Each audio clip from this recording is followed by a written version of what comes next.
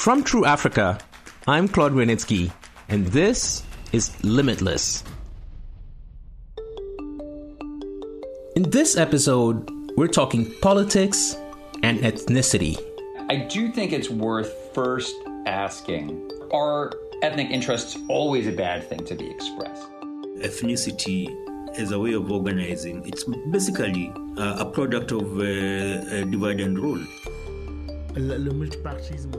Multi-party democracy since the 1990s till now, as well as the explosion of conflict in border zones, did lead to ethnicity taking a greater role in the public space. But it's not ethnicity which is the problem. Welcome to Limitless, the podcast that asks the questions that matter for Africa. We're looking for African solutions to African problems. In each episode, we're asking three guests one question that matters to Africans. And, no surprise, they don't always agree. The Limitless podcast is supported by the U.S. Department of State and the Scenefire Foundation.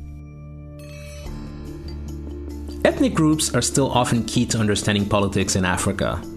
Some African independence leaders tried to weaken the link between ethnicity and political power. But many conflicts today still have an ethnic or religious dimension.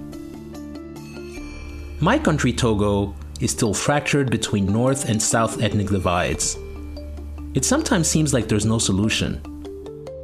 We asked three people working in the Sahel, Southern Africa, and Kenya, how do you stop ethnic interest influencing politics?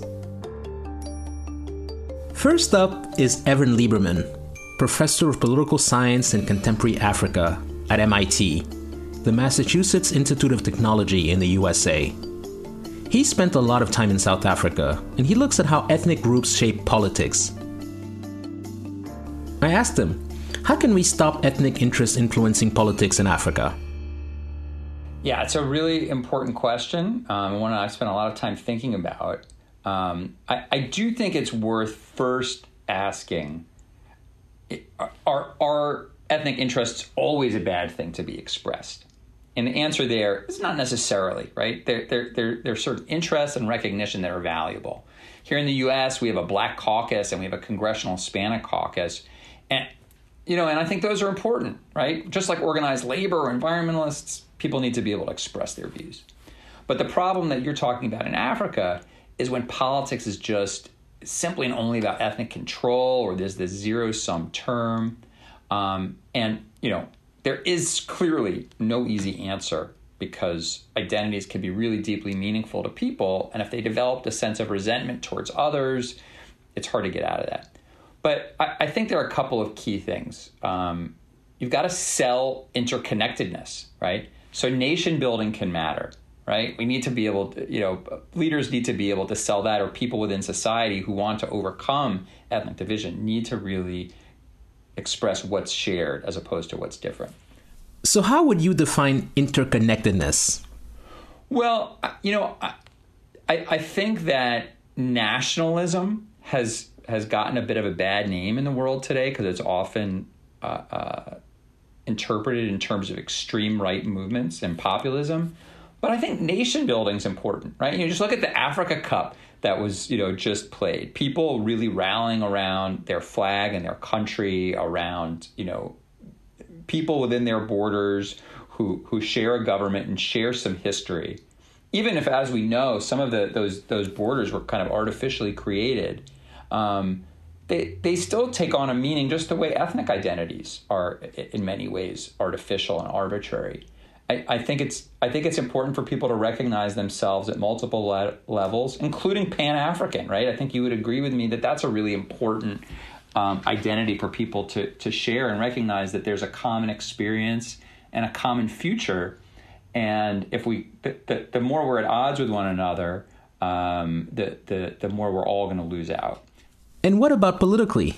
So, when the time comes when things are really difficult, how do you build the formal political institutions to do this? And, here I think that is a hard one. And again, every institutional choice has its trade-offs. But, perhaps in the case, you mentioned Togo, could take some lessons from other countries in which proportional representation has been a useful model, where it's not just a kind of all about a winner-take-all, whichever group is largest or can put together the largest coalition and get the presidency, but where there's a mix of proportionality and some decentralization so that smaller ethnic groups have the opportunity to, play important and meaningful roles in getting represented politically and to govern parts of the country, but in a way that is, again, as much as possible, interconnected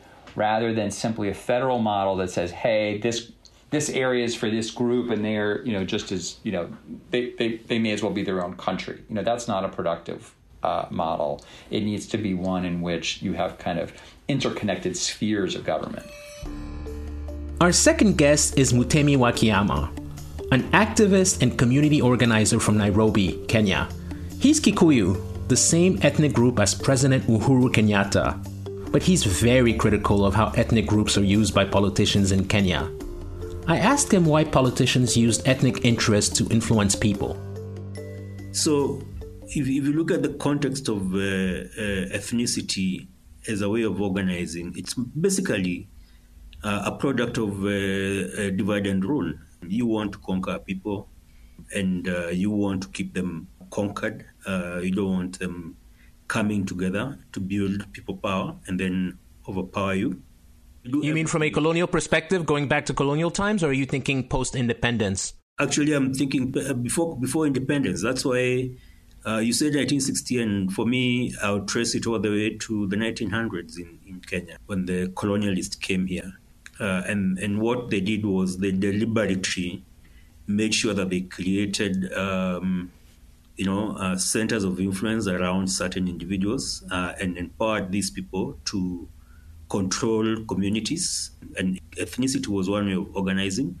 So all this was very strategic. And then the chiefs, if you can call them that, the chiefs that then served the interest of the colonialists were the ones who, even at independence, had educated children who took over the running of the country. So the white people, the colonialists, handed over to the offspring of the colonial chiefs in Kenya. I don't know whether that's the same case in Togo. And very similar, absolutely. And these are the people who now consolidated capital and then political power around them. And they've maintained these ethnic blocks. They perpetuate patronage, although it's all fake because, for example, I come from an ethnic group called the Kikuyu, which has been in power for most of for the longest in Kenya. And they're always talking about how having a Kikuyu president benefits ordinary Kikuyus. I can tell you it doesn't. It just benefits a few families here and there.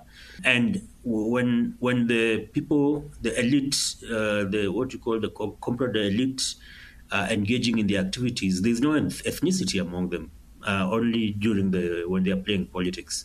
So their kids go to the same schools, they intermarry, they live in the same neighborhoods, they go to universities abroad, that kind of thing. But when it comes to ethnic, every 5 years when there's elections, then there's ethnic mobilization. So how do you overcome it? So to overcome this, we must organize outside these sectarian interests, We must organize around genuine interests, whether it's natural resources, whether it's economic activity, livelihoods. And to do this, because our people are used to the ethnic mobilization, then we must do massive political education across Africa. Now, I've used the word political education, not civic education, which is okay, but civic education does not activate the people to look after their interests, or to connect the politics with their situation, whether they are poor, whether they can afford food, whether they can afford housing and schooling and healthcare for their kids. And then we must build successful institutions that are not ethnically led. So what happens in Kenya right now is that you find a government comes and then tries to subdivide government institutions among the ethnicities that supported that government. So you find someone from this community heading this institution, and then they will try and employ people from that community And so you have institutions as cash cows for communities, and they are looted left, right, center. So yes, the 2010 constitution in Kenya attempted to create institutions that were above this kind of ethnicity, but they were populated. They were taken over by the ethnic barons. So we must, again, keep attempting to build institutions that are beyond ethnicity.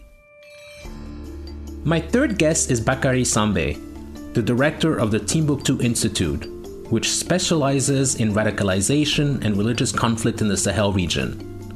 He is Malian, but works in Dakar. Our journalist Moussa Ngom in Senegal spoke to him.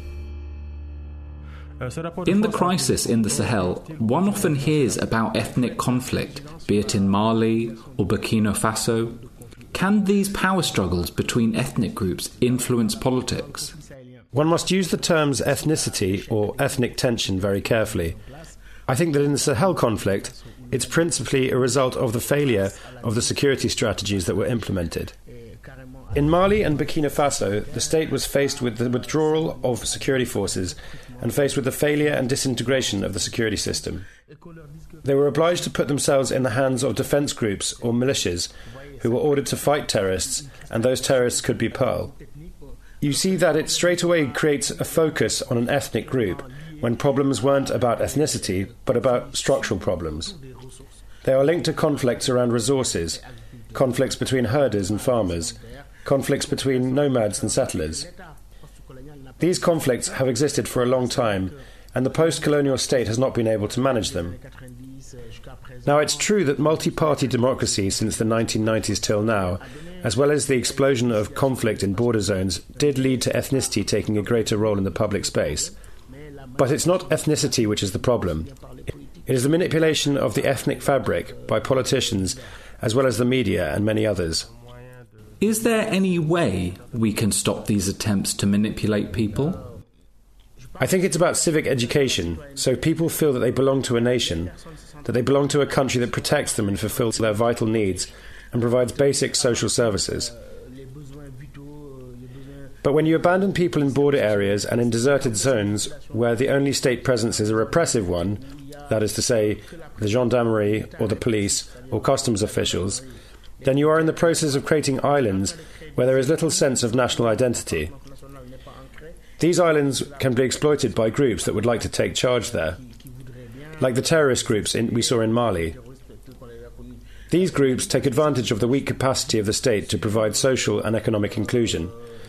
They take advantage of the frustrations and grievances of abandoned populations. These groups exploit this rejection of the state and the rejection of state structures. I think that today, in addition to approaching these problems which exist in our countries from a purely military and security perspective, we also need to think about a holistic approach. This consists, first of all, of supplying services that these populations need. These populations will become more attached to the national state because it is supplying the social services they need. Citizenship and a unifying education system that acts as a type of political socialization will also ensure that people feel more attached to the state. We're not looking for simple answers on this podcast. We believe Africa's potential is limitless, but we have to be realistic. The challenges we face are considerable. Ethnic groups are not going to go away, nor should they. They are a source of pride and belonging, and a part of African culture. But that doesn't mean we Africans should let our politicians take advantage of ethnic tensions to divide and rule. I've said it and I'll say it again. United we stand, divided we fall. So let's look beyond where we've come from and let's look towards where we're going. Thanks for listening. To find out more, visit www.trueafrica.co/limitless or follow True Africa on Facebook and Twitter. Tell us what you think using the hashtag LimitlessAfrica. You've been listening to Limitless. I'm Claude Grunitzky. The Limitless podcast is a production of True Africa, This podcast is made possible with a grant from the U.S. Department of State and the Scene Fire Foundation.